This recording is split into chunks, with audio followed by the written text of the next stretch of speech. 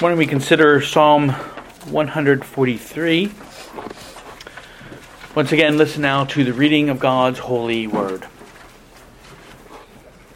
A Psalm of David. Hear my prayer, O Lord. Give ear to my supplications. In your faithfulness, answer me. And in your righteousness, do not enter into judgment with your servant. For in your sight, no one living is righteous.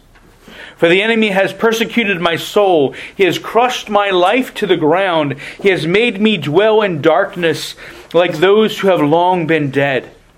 Therefore my spirit is overwhelmed within me. My heart within me is distressed. I remember the days of old. I meditate on all your works. I muse on the work of your hands. I spread out my hands to you. My soul longs for you like a thirsty land. Selah. Answer me speedily, O Lord. My spirit fails. Do not hide your face from me, lest I be like those who go down into the pit. Cause me to hear your loving kindness in the morning, for in you do I trust. Cause me to know the way in which I should walk, for I lift up my soul to you. Deliver me, O Lord, from my enemies. In you I take shelter. Teach me to do your will, for you are my God. Your spirit is good. Lead me in the land of uprightness. Revive me, O Lord, for your name's sake. For your righteousness' sake, bring my soul out of trouble. In your mercy, cut off my enemies and destroy all those who afflict my soul. For I am your servant. Seek the Lord's blessing on this, His holy word. O gracious God and Heavenly Father, we rejoice and give thanks to you for the truth that you have revealed to us in your word, that it is our only infallible rule for faith and life. And as we come to this particular psalm this morning, this passage of your word, Father, we pray that your Spirit would be with us to give us understanding and insight, and that truly as your word goes forth in the power of the Spirit, we pray that it would truly find within each of our hearts that rich, fertile soil which brings about great and abundant fruit for your glory. We ask now for your blessing upon your word. In Jesus' name we pray. Amen. Psalm 143 is considered to be the last of the penitential psalms. We already sang a couple of those psalms this morning. A penitential psalm is a psalm of confession and repentance of sin. And in total, traditionally at least, there's 7 psalms, penitential psalms, that are recognized in the Psalter. But Psalm 143 is kind of interesting in that it really has no explicit reference to sin or to confession or even of repentance. Its focus is similar to many of the Psalms that we've already have considered this summer. David's unjust persecution from enemies and his pleading for the Lord to bring deliverance. And so the only sin alluded to is really the unjust sin of his persecutors. Nothing is explicitly said of David's own personal sin. Now verse 2 comes closest, but there, David's not specifically referring to himself and his own condition, but is speaking very, very broadly, which certainly would include himself, but he's speaking broadly about a certain truth of all humanity. That is, because of our sin natures, no one is righteous before God. But even though there's no explicit mention of our sin or of repentance, Psalm 143 can certainly be used in such a situation where we call out to the Lord for mercy, to hear our prayer for deliverance from sin and its consequences. And we don't know the precise occasion of the psalm, but if David is enduring the persecution because of his own personal sin, which again is certainly possible, well, the psalm may have been written during David's flight from his son Absalom, who had rebelled against David and drove David out of Jerusalem and took over the throne. David certainly understood this occasion to be an outflow of the consequences of his own sin many years before, when he committed adultery with Bathsheba and had her husband murdered. The Lord, through the prophet Nathan, charged at that time in 2 Samuel 12, saying, "Now therefore the sword shall never depart from your house, because you have despised me and have taken the wife of Uriah the Hittite to be your wife." Well, son, rising up against you and seeking to kill you certainly fits that curse.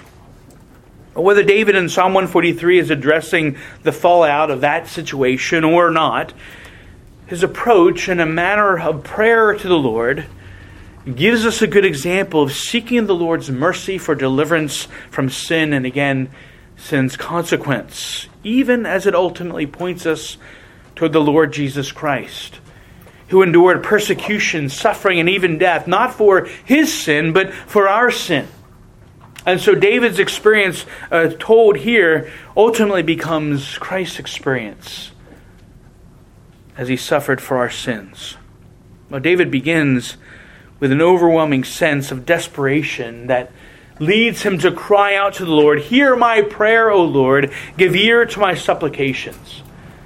Now, the repetition of hear and give ear isn't because David thinks God isn't going to hear him.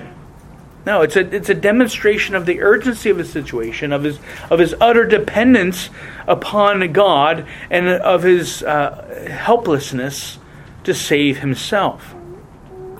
Now, of course, we've considered this before. The all-knowing God already knows David's situation. He already knows David's needs. He already knows the answer and the relief that he will ultimately send to David. But when we pray to him, God desires that we still express our needs, that we express our dependence upon him, and that we express our commitment to what it is we're asking. This is what Jesus emphasized in the parable of the widow and the unjust judge in Luke 18.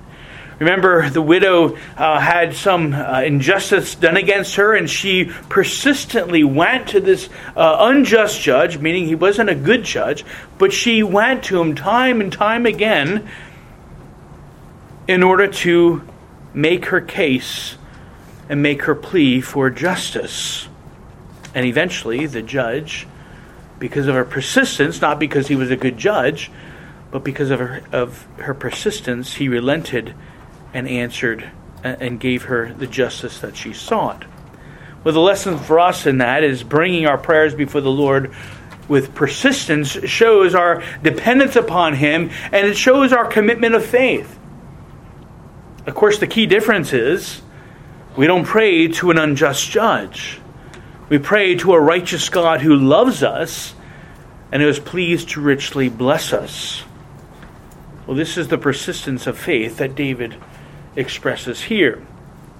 We also gain a sense of David's desperation in the description of verse 4. He says his spirit is overwhelmed and his heart is distressed. In other words, David senses that he's at the very end of his rope.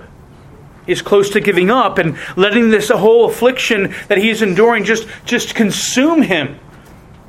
Yet the only thing keeping him from doing so is his faith, his hope, and his trust in the Lord God.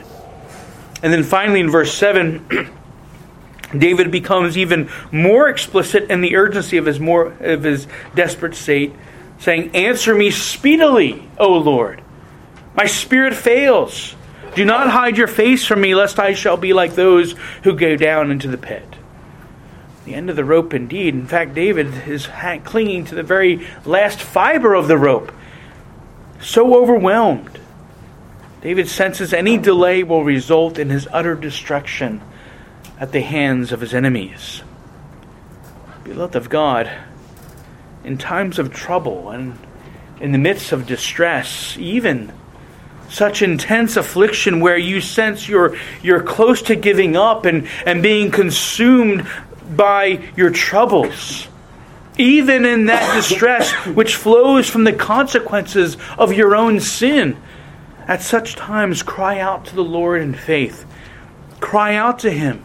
and acknowledge to Him your own neediness, your own inability to save yourself, and make known to Him the severity of the distress that you're experiencing. For even though the Lord knows everything about your situation, as you share your needs, as you persist in your prayer, you show the Lord that your only hope and help is in Him alone, because that's exactly where it truly is and ought to be. But as David lists this desperate prayer for help, not only does he acknowledge his own neediness, but you note he also grounds his prayer in the solid foundation of God's perfect character. And he mentions two particular characteristics or attributes of God, and there's a third that's also implied. First, in verse 1, he says, "In your faithfulness, answer me." David calls upon God's covenant faithfulness, His loving kindness, His everlasting mercy, that God has promised to hear and respond to the prayers of His covenant people. And it's because God is faithful, David knows his prayer will be heard and answered. But David also roots his prayer in God's righteousness. Now, there are two ways that we can look at this. We can connect righteousness with the first part of verse 1, that is, David saying, answer me in your faithfulness and in your righteousness. Or we can connect it along with verse 2, in your righteousness, do not enter into judgment with your servant, for in your sight no one living is righteous. Either way is possible, and in fact, both are certainly appropriate. To the first, God does what's right. And so the sense would be, Lord, answer me. I'm in distress. I'm your servant. Answer me because it's the good and the right thing to do. Indeed, you've promised that you would help and hear my prayer. The right thing to do then is to fulfill your promise by answering me. But if we connect it with verse 2, we also know that God not only does what is right, but He is righteous. That is, He's perfectly pure and good. And so note David's request in verse 2, though. He says, in your righteousness, do not enter into judgment with your servant. In other words, he's saying, yes, you're righteous, but Lord, withhold the carrying out of that righteousness when it comes to my case, even if it's justly deserved. In other words, David is asking the Lord not to do something that the Lord, according to His holy and perfect character, must do. Bring your righteous judgment upon me for my sin. That's what God must do. And righteous judgment for sin is what's deserved. David acknowledges this. No one living is righteous in your sight. This is the reality of mankind's sinful nature. No one is righteous, no, not one. We all have sinned and fall short of the glory of God. Indeed, even our own righteousness, the prophet Isaiah says, is as filthy rags in God's sight. So whether due to a particular sin, or simply by being conceived in sin and coming forth from the womb speaking lies, David knows that if the Lord would justly scrutinize him and his life, well, then he would come up way short. Well, this leads to the implication of the third characteristic of God David grounds his prayer in. Not just his faithfulness, not just his righteousness.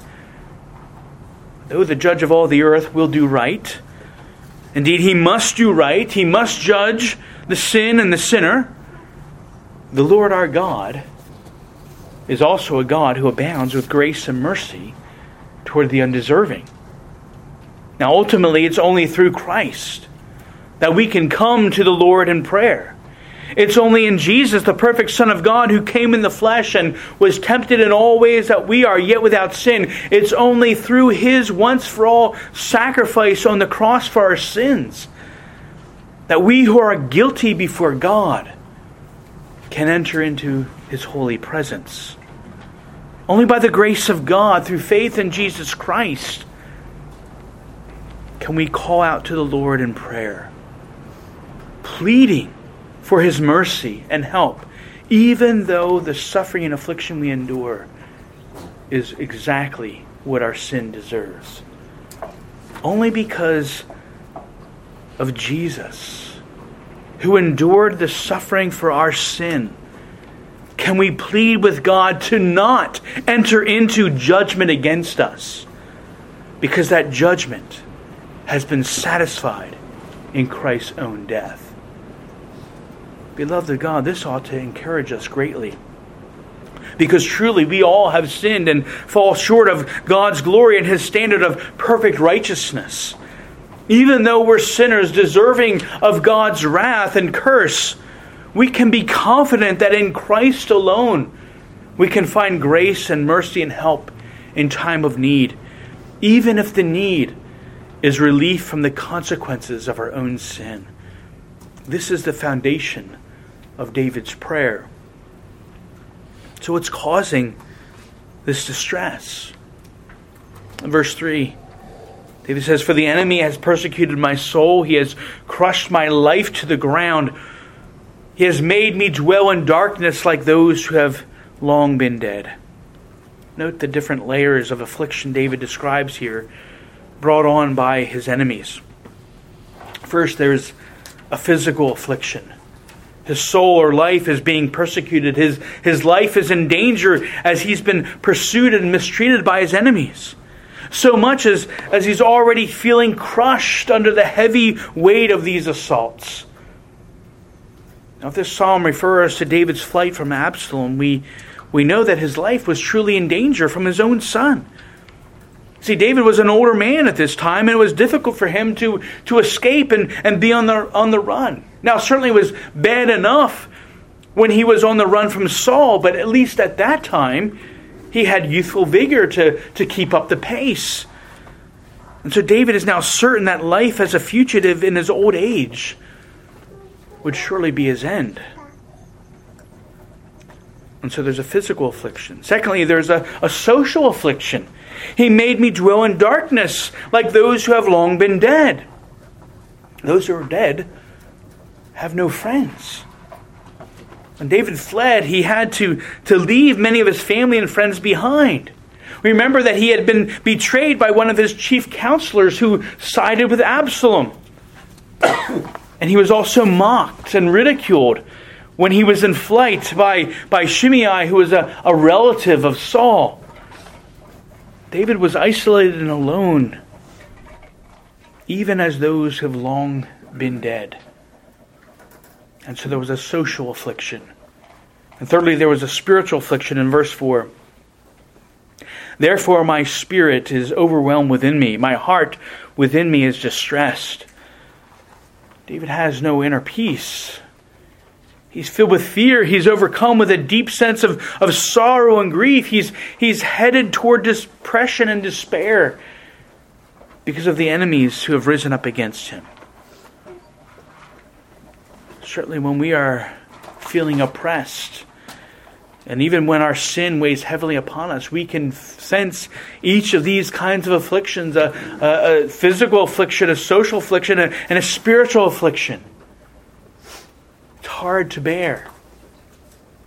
Now, of course, in each of these afflictions, we also see Jesus and the suffering that He endured on our behalf. Remember, Jesus Himself was pursued by His enemies. He was beaten, He was whipped, He was nailed to a cross, and ultimately He was put to death. And then the social affliction He experienced first began in the garden when His close disciples scattered and left Him all alone. And then as He was shamefully mocked by passers-by, as He hung on the cross with no friend to bring comfort and help.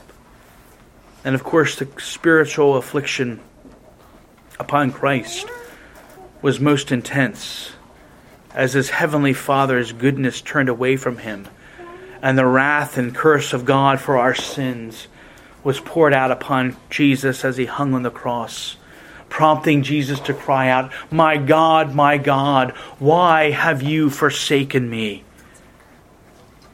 And David's suffering here as a picture of Christ's suffering for us. And so he cries out to God for help, for deliverance and relief. Now, David's suffering is intense. And though his prayer is desperate, it's firmly grounded in the perfections of God's character, even as his prayer itself was. And this begins to encourage David, and his confidence builds as he focuses his attention on the power and the grace of God to save and deliver. And he begins by remembering.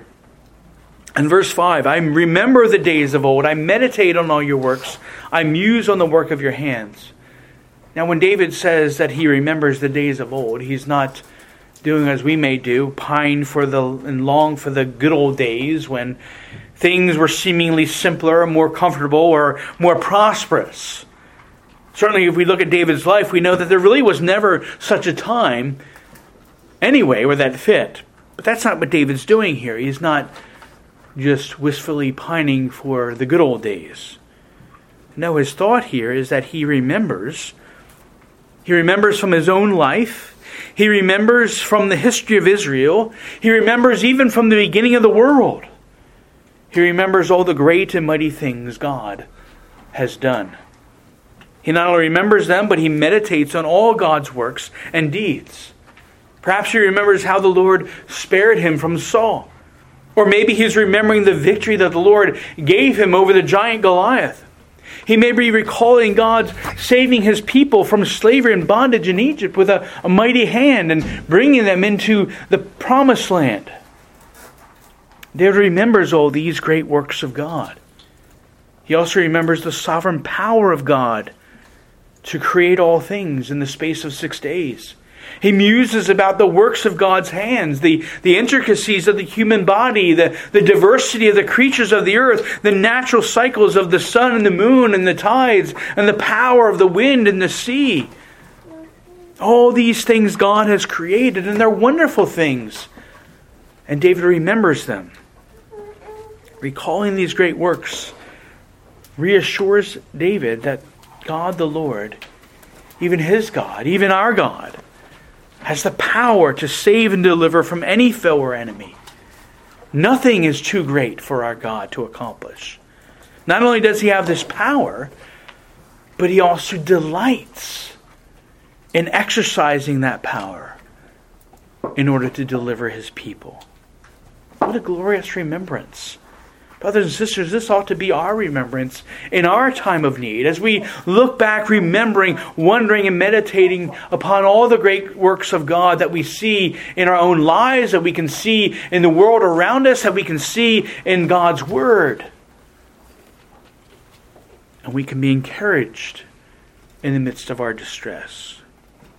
But David doesn't just go through a mental exercise of remembering. His remembrance of God's deeds leads him to actively seek out the Lord all the more. And the transition from verse 5 to verse 6 demonstrates this rather beautifully. He says, I muse on the work of your hands as I spread out my hands to you. In an act of worship and an expression of humility and neediness, David stretches out his hands to the Lord. Because God can accomplish much with his hands. Not that God literally has hands, but you understand the figurative sense. God can accomplish much. But David's saying, I can do nothing. I can do nothing with my hands. I can do nothing to save and deliver myself. I can do nothing, but the only thing I can do is to lift my hands in prayer, seeking the Lord's mercy and help. Seeking the Lord, thirsting for Him, as a drought-stricken land thirsts for rain. And we are quite familiar with that kind of example. Think about that, right? Remember Selah. Pause and think about that. Remember what the Lord has done. Remember what the Lord has done in your life, what He has revealed in the Scriptures about all that He has done. Remember what He has done, and then seek Him earnestly with your whole heart and soul in the midst of your troubles. This is what David does. He's gained confidence now to seek the Lord even more deeply. But then verse 7.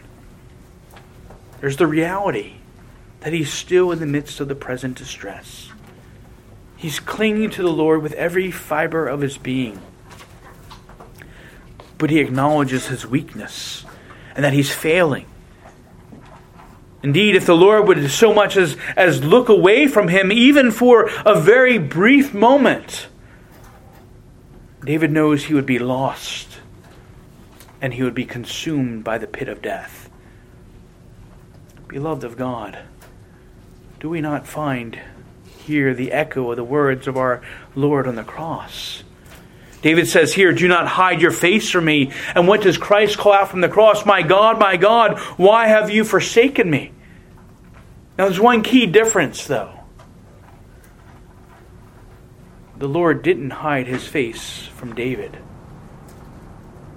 He did deliver David. He did defeat Absalom's rebellion, and David was restored to the throne.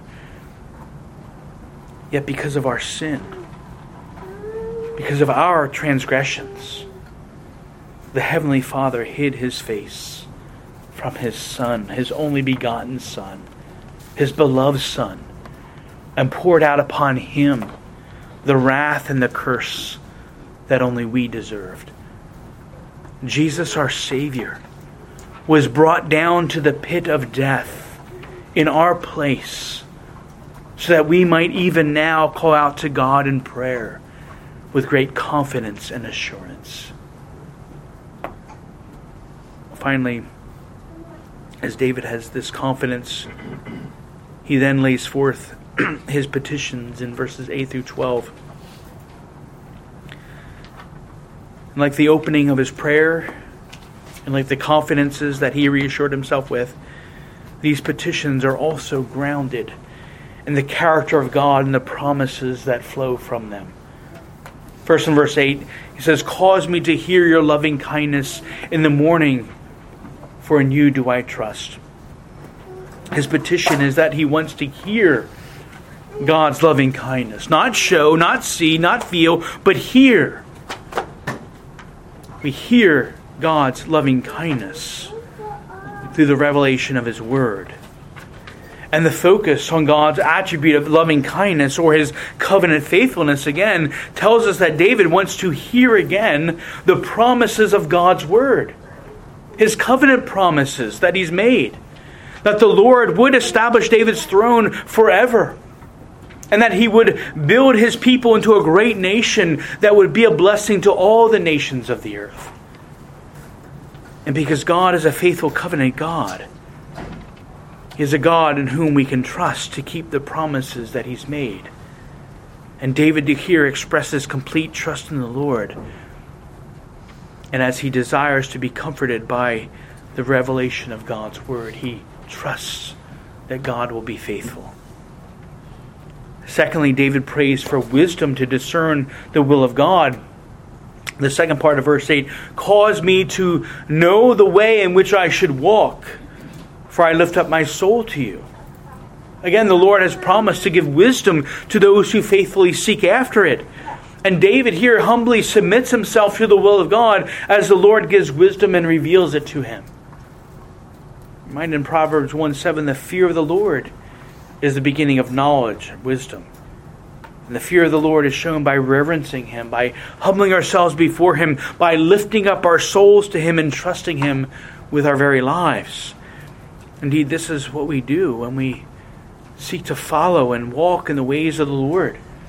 We can search the scriptures and find knowledge and wisdom and understanding to know how the Lord would have us to live.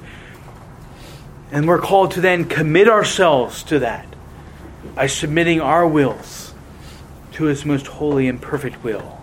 And so this is David's petition. His third petition is to be delivered from his enemies in verse 9. Again, David's he's in a very bad spot, as we've already considered. Obviously, he doesn't want to stay there. And so he specifically asks the Lord to save and to deliver him.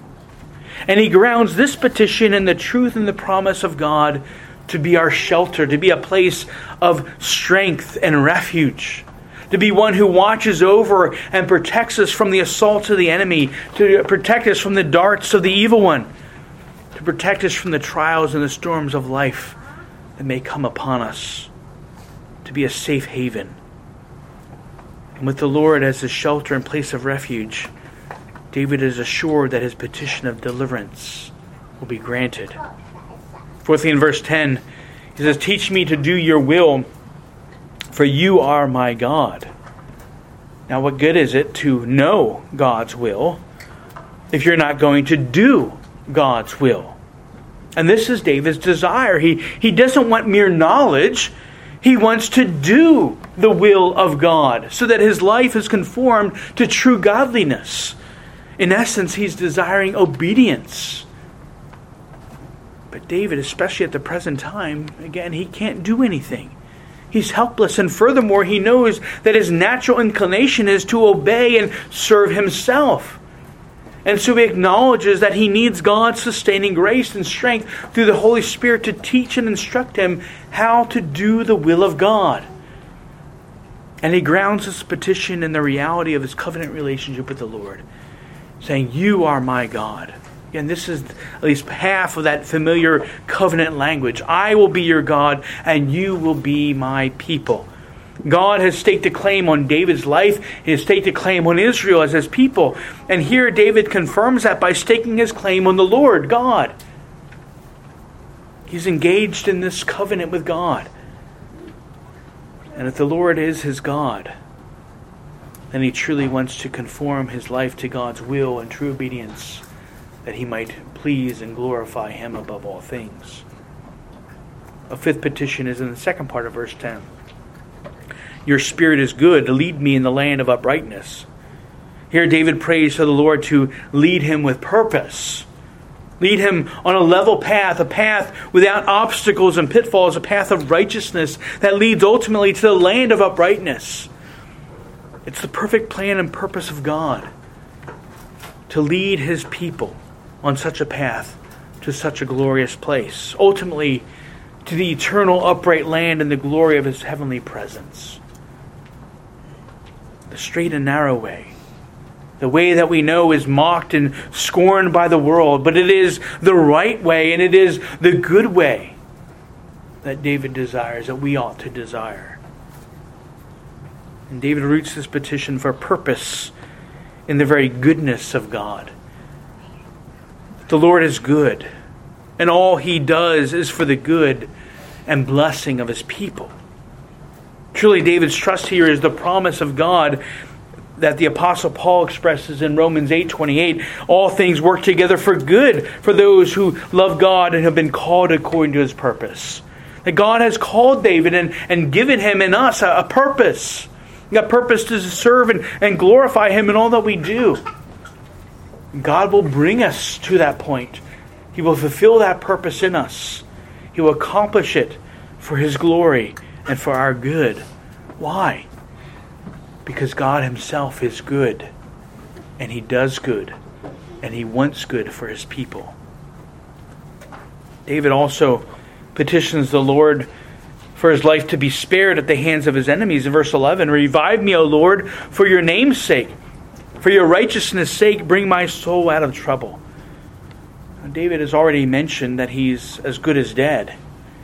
He knows the Lord can revive and bring life to him and spare him from what seems to be a sure and certain end. But note, David doesn't justify himself. He doesn't claim that his life should be spared for his own sake or because of his own righteousness. He's not saying, "Look, I'm a good guy, you should save me." No. He says, "But for the name of the Lord and for his righteousness, David desires to be spared." Now this stems from the truth of the promise the Lord has made to David. Indeed, that if David's enemies would gain victory, well, then they would claim victory over David's God. The very God whom David boldly and unashamedly declared before all. And so for David to be spared, God's name would be glorified.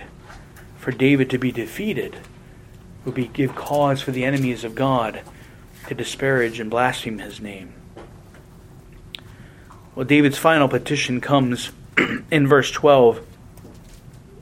He says, "In your mercy, cut off my enemies and destroy all those who afflict my soul, for I am your servant." David calls for God's justice to be meted out against his enemies. They put him in darkness. He's near to death, and he wants God to cut them off and destroy them. Now, whenever we come across the imprecations or curses in the Psalms, it can be a challenge for us to grasp and apply the truth that's here. But David, as the Lord's anointed king, has been overwhelmed with attacks by the enemy.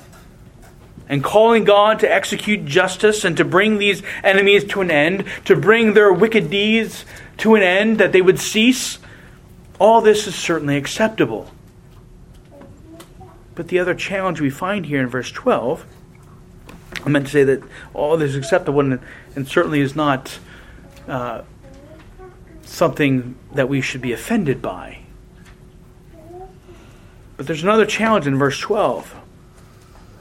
Because David roots this petition for justice, not in the fact that we might think that God is just and righteous, and indeed he is, but David roots it in his abounding grace and mercy, right? He says, in your mercy cut them off and destroy my enemies.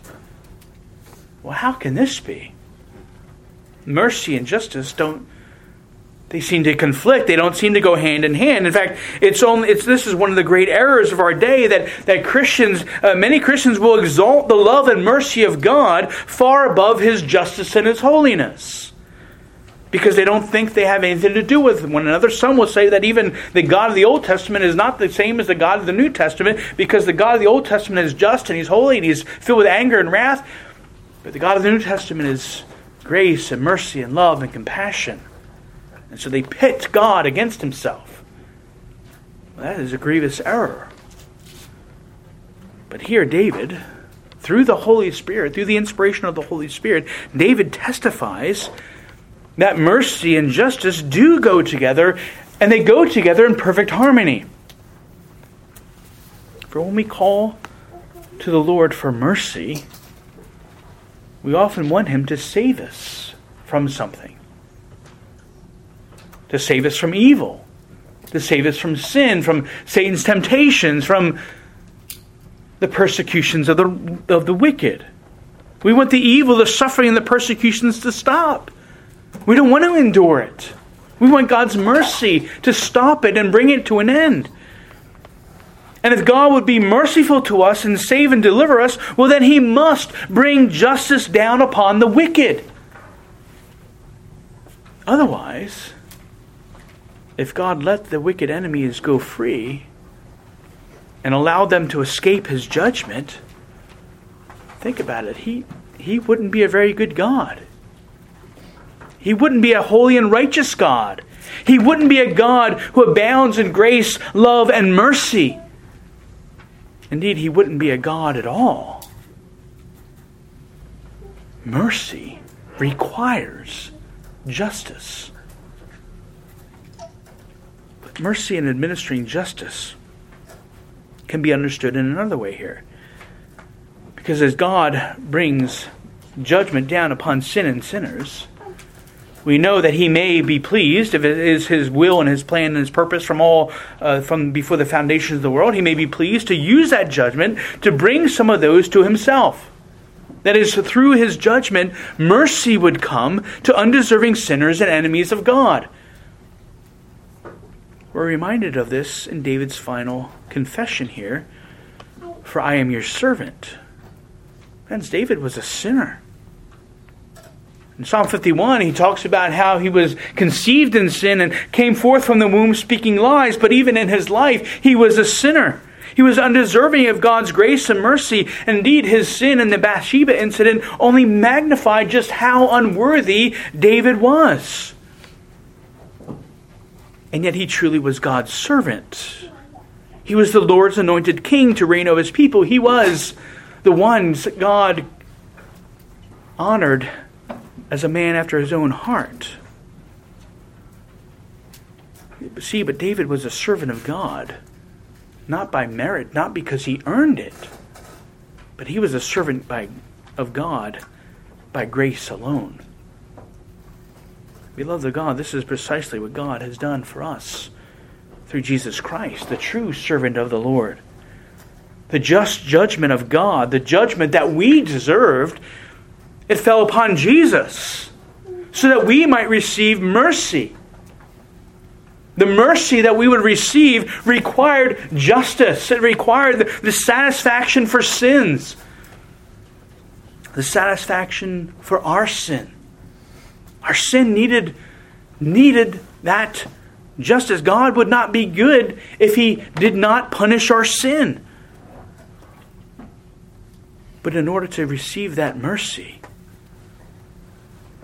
that justice had to be poured out somewhere. And it was poured out upon Jesus, the very Son of God, for our sakes. The judgment we deserved fell upon Him so that we might receive mercy, so that we might receive the forgiveness of our sins and peace with God and an everlasting hope. Beloved, mercy met justice in perfect harmony at the cross in Christ Jesus. Beloved, this is the glorious truth of the gospel, right? This is what makes the gospel such good news, is that we don't have to endure the curse and wrath of God for our sins because Jesus was merciful and He endured that wrath and curse for us in our place. That's why we rejoice always in the gospel. And the truth of this gospel then assures us that if we're in Christ, if we call upon Him and humble ourselves before Him, confess our sins before Him, that we might be washed and cleansed by His shed blood on the cross. That when we cry out to the Lord, Lord, hear my prayer. Even if that prayer comes at a time when we are enduring the consequences for our own sin, when we cry out that prayer, Lord, hear my prayer, we know because of what Jesus has done that He will surely hear and answer our prayer for our good and to the glory of God alone. Let's pray. Oh, gracious God in heaven, we do rejoice and give thanks for the gospel. It is, Lord, it's such good news. And we are humbled by it. That in order for us to receive mercy, your justice, your perfect justice needed to be satisfied. But instead of us going to the cross, your own beloved Son, Jesus, went in our place willingly, desiring to serve you and to serve us. He went to the cross and endured that wrath and curse for our sins. So that in the carrying out of your perfect justice, abounding grace and mercy is poured out upon undeserving sinners such as we are. Lord, it doesn't get any better than that. We have no greater reason to give praise and thanks to your holy name than for this gospel truth. And we do praise you and we do thank you. Because we know without it, without your grace, without the perfect character that you have revealed to us in your word, that we would be crushed. We would have been crushed long ago by our trials and our troubles, by our sin. So we praise you and thank you, O God, for having such mercy upon us. Such mercy that we do not deserve. And yet we praise you and thank you for it. And we ask, Father, that especially as we consider these truths, that you would help us to remember these things as we look to your word and as we study your word. And that as we remember, as we read and hear your word revealed to us, that your Spirit would apply these truths to our hearts, truly, sincerely, drawing us all closer to yourself. That we might all call upon the name of the Lord Jesus Christ in faith and be saved from our sins. That we might enter into that land of uprightness in your glorious and holy presence where there's fullness of joy forever and ever and ever. We pray for your blessing upon us in these things. In Jesus' name we pray. Amen.